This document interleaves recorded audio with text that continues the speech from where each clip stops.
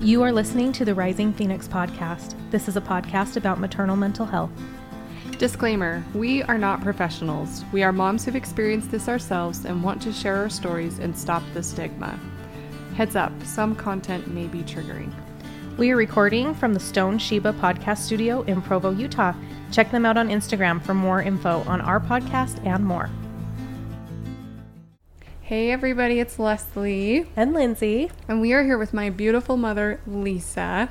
Hi, everybody. And my adopted mother, Lisa. Lucky me. Lucky me. And she's going to kind of share with us her perspective of my experience as well as some other gems. So we'll just let her go because she's amazing and she can just go with it. You guys are rock stars. I've thoroughly enjoyed listening to your podcast here.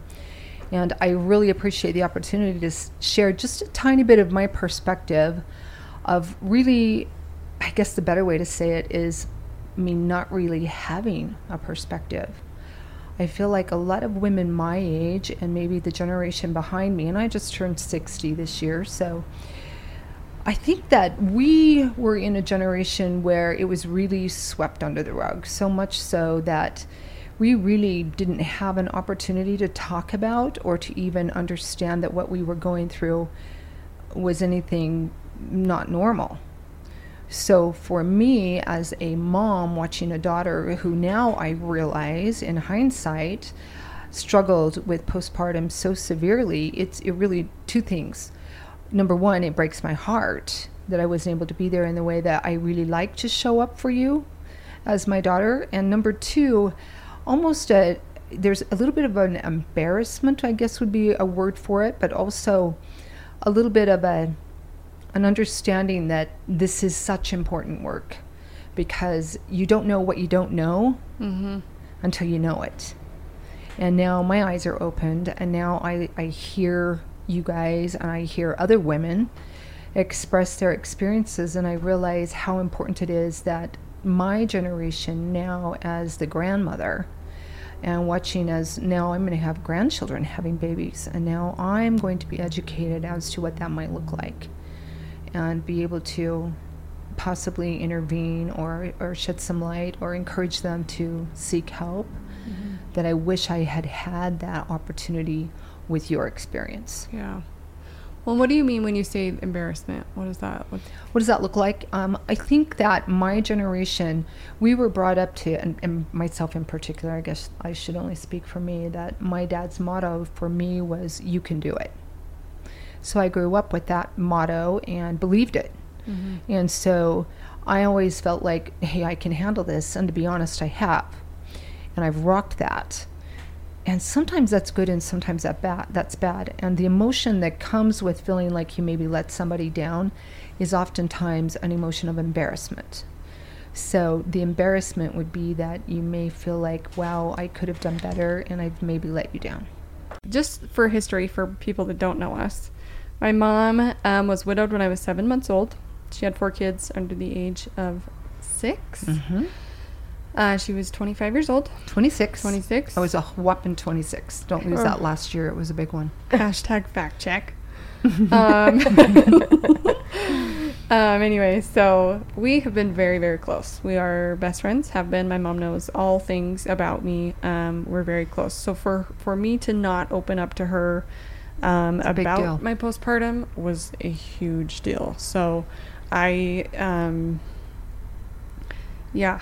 And for you to not even pick up on it, I think is even bigger. More of an aha. Yeah, because I think that just goes to show how easily this can slide through.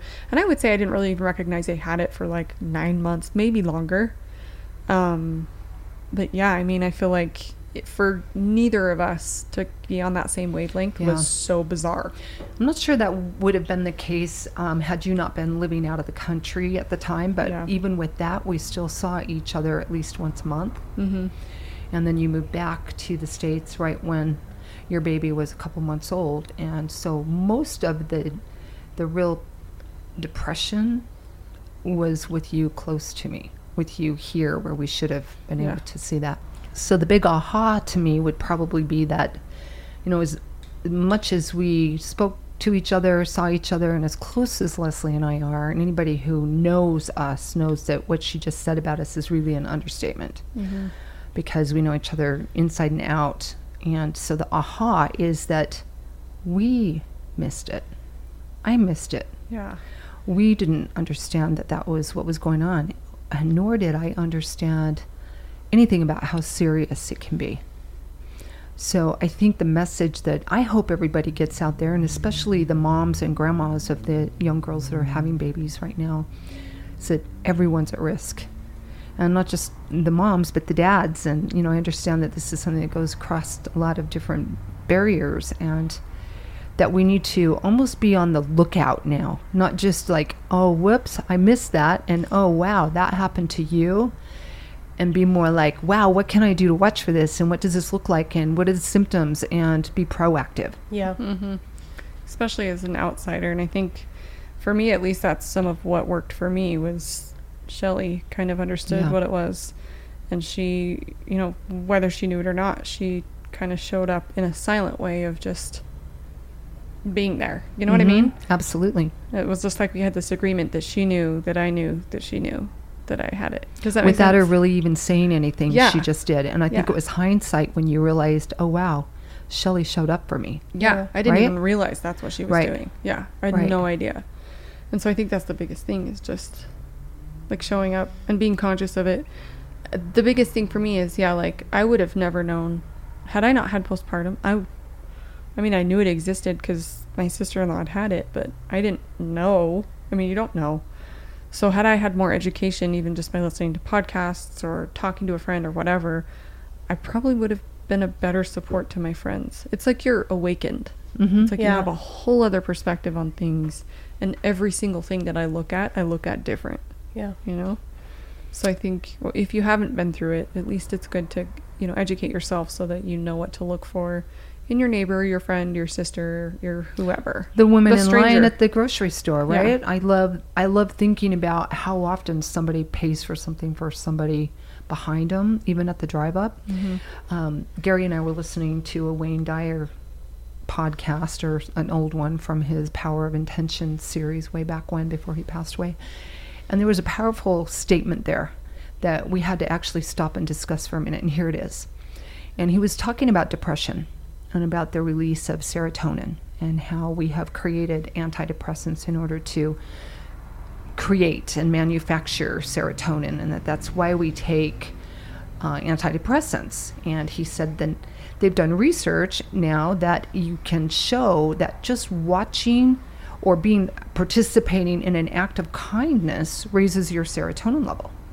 And they did studies right after the 9/11 disaster terror activity, that watching all of the firemen come in from all over the country and watching all the acts of kindness, that everybody's level of serotonin was also raised. So not only doing an act of kindness yourself, but watching an act of kindness can raise your own serotonin.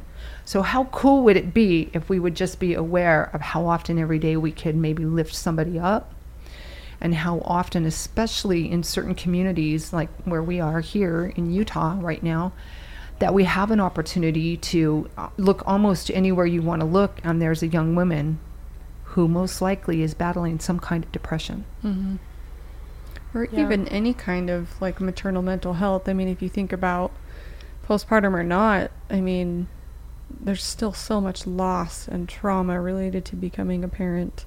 There's infertility, there's miscarriage, there's stillborn. I mean, there's so much, even just past that part of it, that I mean like you going through trauma when you had 4 kids, right, and you lost your husband. I mean, there's so much involvement in becoming a parent, and just being aware that we all need each other.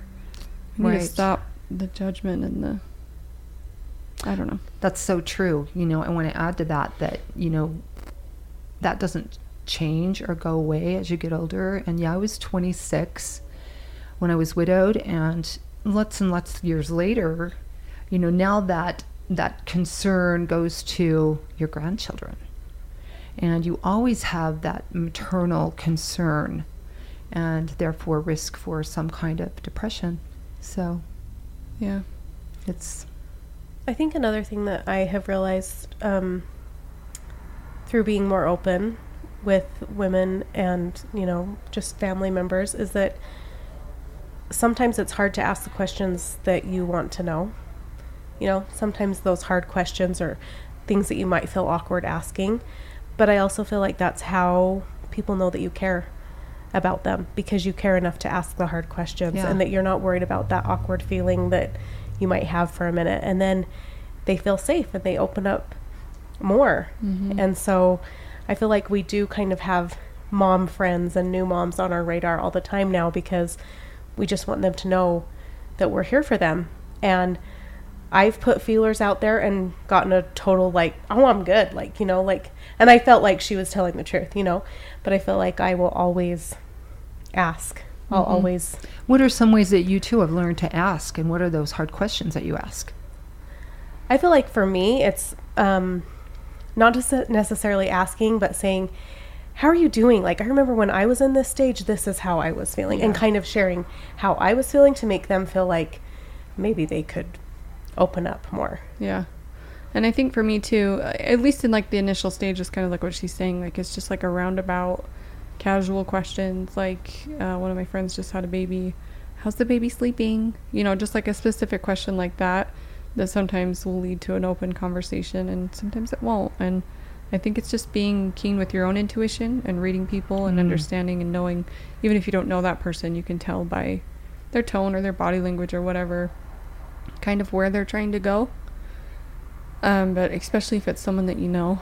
And that friend I've asked a few times those kind of same simple questions, but I think it's just that, keeping it simple. And then if it gets to a point where you're Lindsay, even Lindsay, when I met her and she, had opened up to me about how she was feeling, and I was nervous because I was like, she's got postpartum.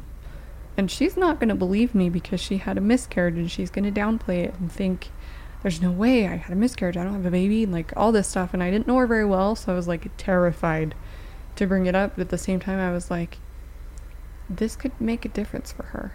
And if it doesn't, either way, and how I'm not going to grateful sleep tonight if I don't say it. Yeah, how grateful am I that you did say that, because I did not see it at all. Honestly, the first time you suggested it, I remember thinking, do you just want me to be part of your little club? Yeah. No, for real. I don't really have postpartum, Leslie. And then the more I thought about it, I was like, I think she's right. How does she know and I don't know? Yeah. And I'm just so grateful that you had the courage to say something, because... Well, and that you even took that, you know what I mean? It's a 2-part thing. It's a sitting with it and, I don't know. It's a 2-part thing. Really. But I've said it a million times. I don't know where I would be without you. I really don't. You touched on something there, Lindsay, when you said that, no, not me. You just want me to be part of your club. Mm-hmm. That there's a stigma. Yeah. Mm-hmm. Yeah. And so I think what you're doing with this podcast and in bringing it forefront is helping to remove that. Yeah. Right? Mm-hmm. So wouldn't that be awesome? Yep. Yes, especially... just in the mom community in general. On our Instagram page, we follow so many pages that women share their stories about how they get shamed all day in the comments and stuff. It's why do we do this to each other? Mm-hmm. What the hell? Yeah. Be nice. Just stop. Yep. Right? Yeah. I mean, so yeah, I think that's the biggest part, is the more that people, there's always going to be naysayers. I don't care when or where or how. There's always going to be cyber bullies. There's always going to be someone like that. But I think the most important thing is just for me, the biggest thing that I learned is that it's okay to excuse people from your life. It's okay to excuse people temporarily or forever, whatever that looks like, for your mental health. Right. It's okay to, if there's people in your life, even if they're family, that trigger you, it's okay to take a minute. It's okay to spend your time. When your mental health is in such a stage like that, that might be the only thing you get to focus on besides keeping your child alive. And so I think for me, the biggest thing is just to give myself permission to surround myself with select few people that I'm so blessed I have, because some people don't even have that, but the select few people, until I feel like I'm me again. Because initially I was people pleasing and hanging out with whoever I felt like needed me, and self-destructing because I did whatever I was commanded to do because I hated my life. So I think the most important thing, in my opinion, in my experience, is who you surround yourself with while you're processing that. Because if you're around people that are constantly telling you you're crazy, or are you sure this is really postpartum? Why does it matter what it is? You don't feel like yourself, whatever it is. So to me, it's just a big part is who you surround yourself with. Right. And I think that goes into menopause too.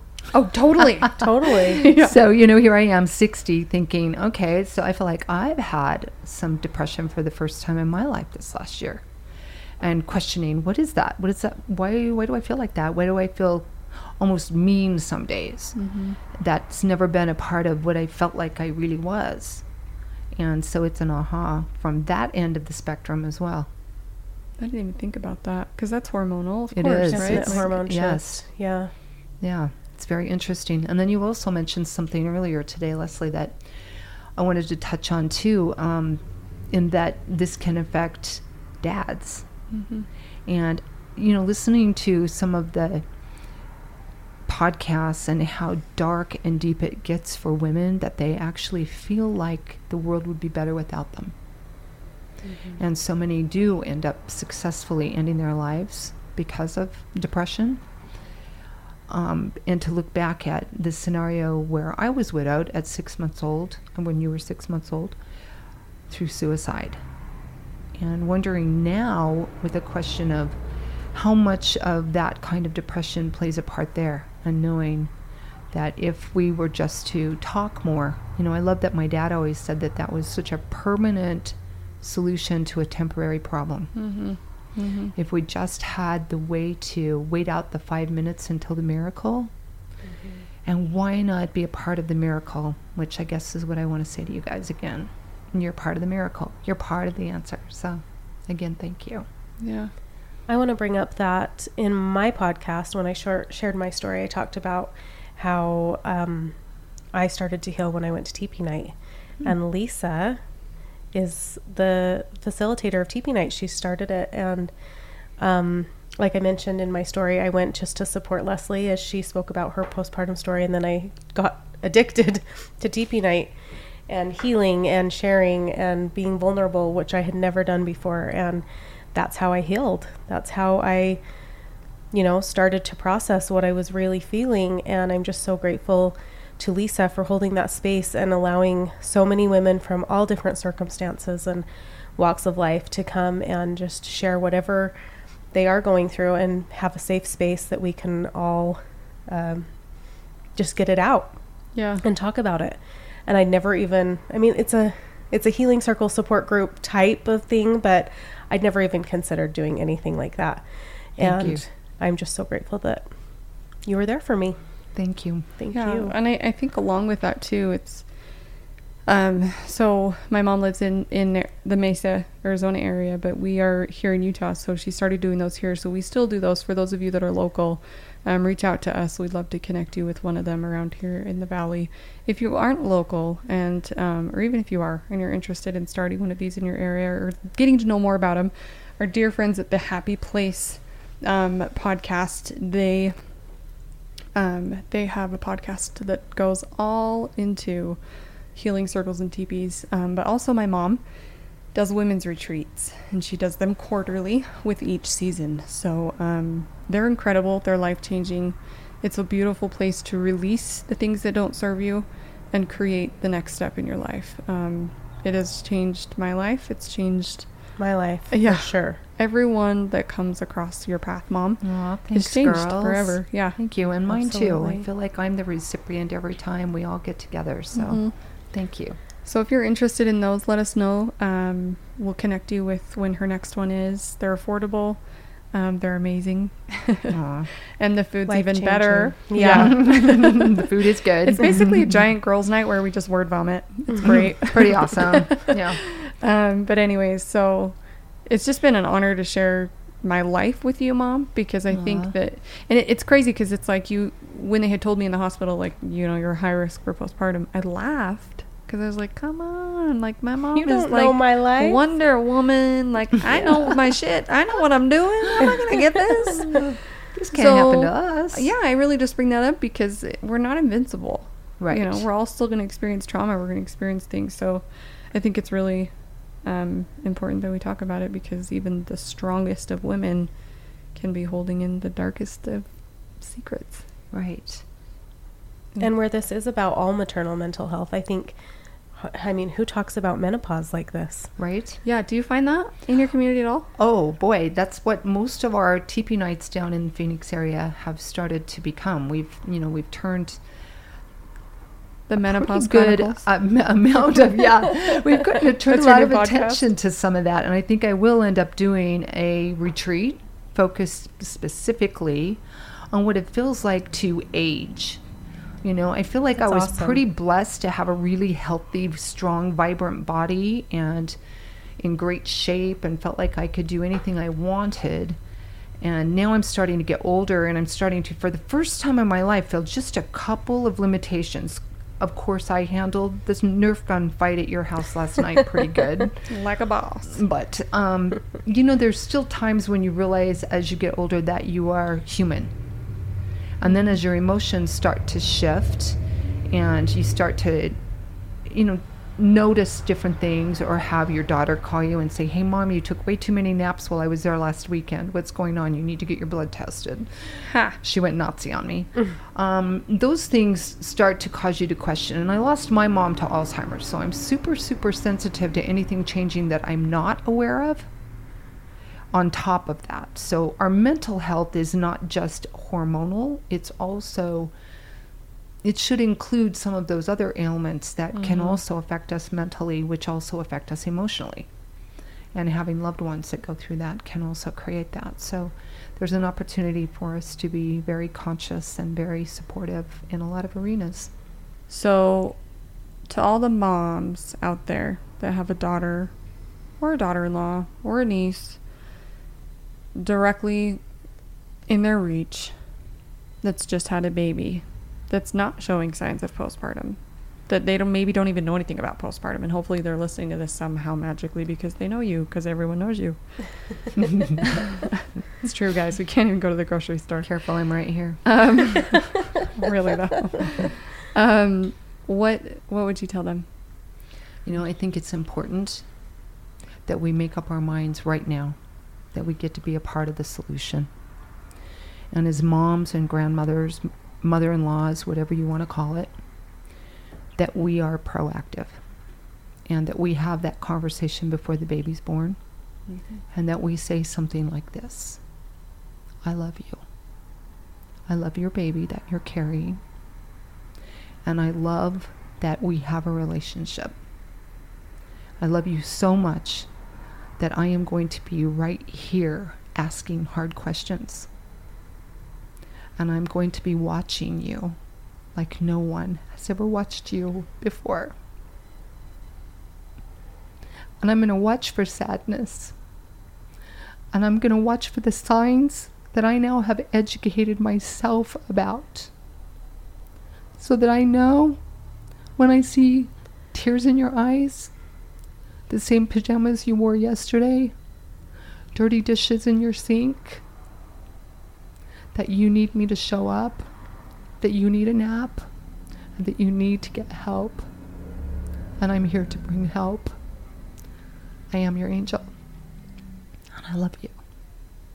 That's what I will say. I love you, Leslie. I love you too, Mom. I love you, Lindsay. I love you too. Carol, crying now. I love you, Mom. Thank you. You're welcome. Thank you for listening to the Rising Phoenix podcast. If you feel like you can relate and would be open to share your story with us, please email us at risingphoenixpodcast@gmail.com. For more information on local and national resources for pregnancy and postpartum health, visit www.postpartum.net or www.psiutah.org.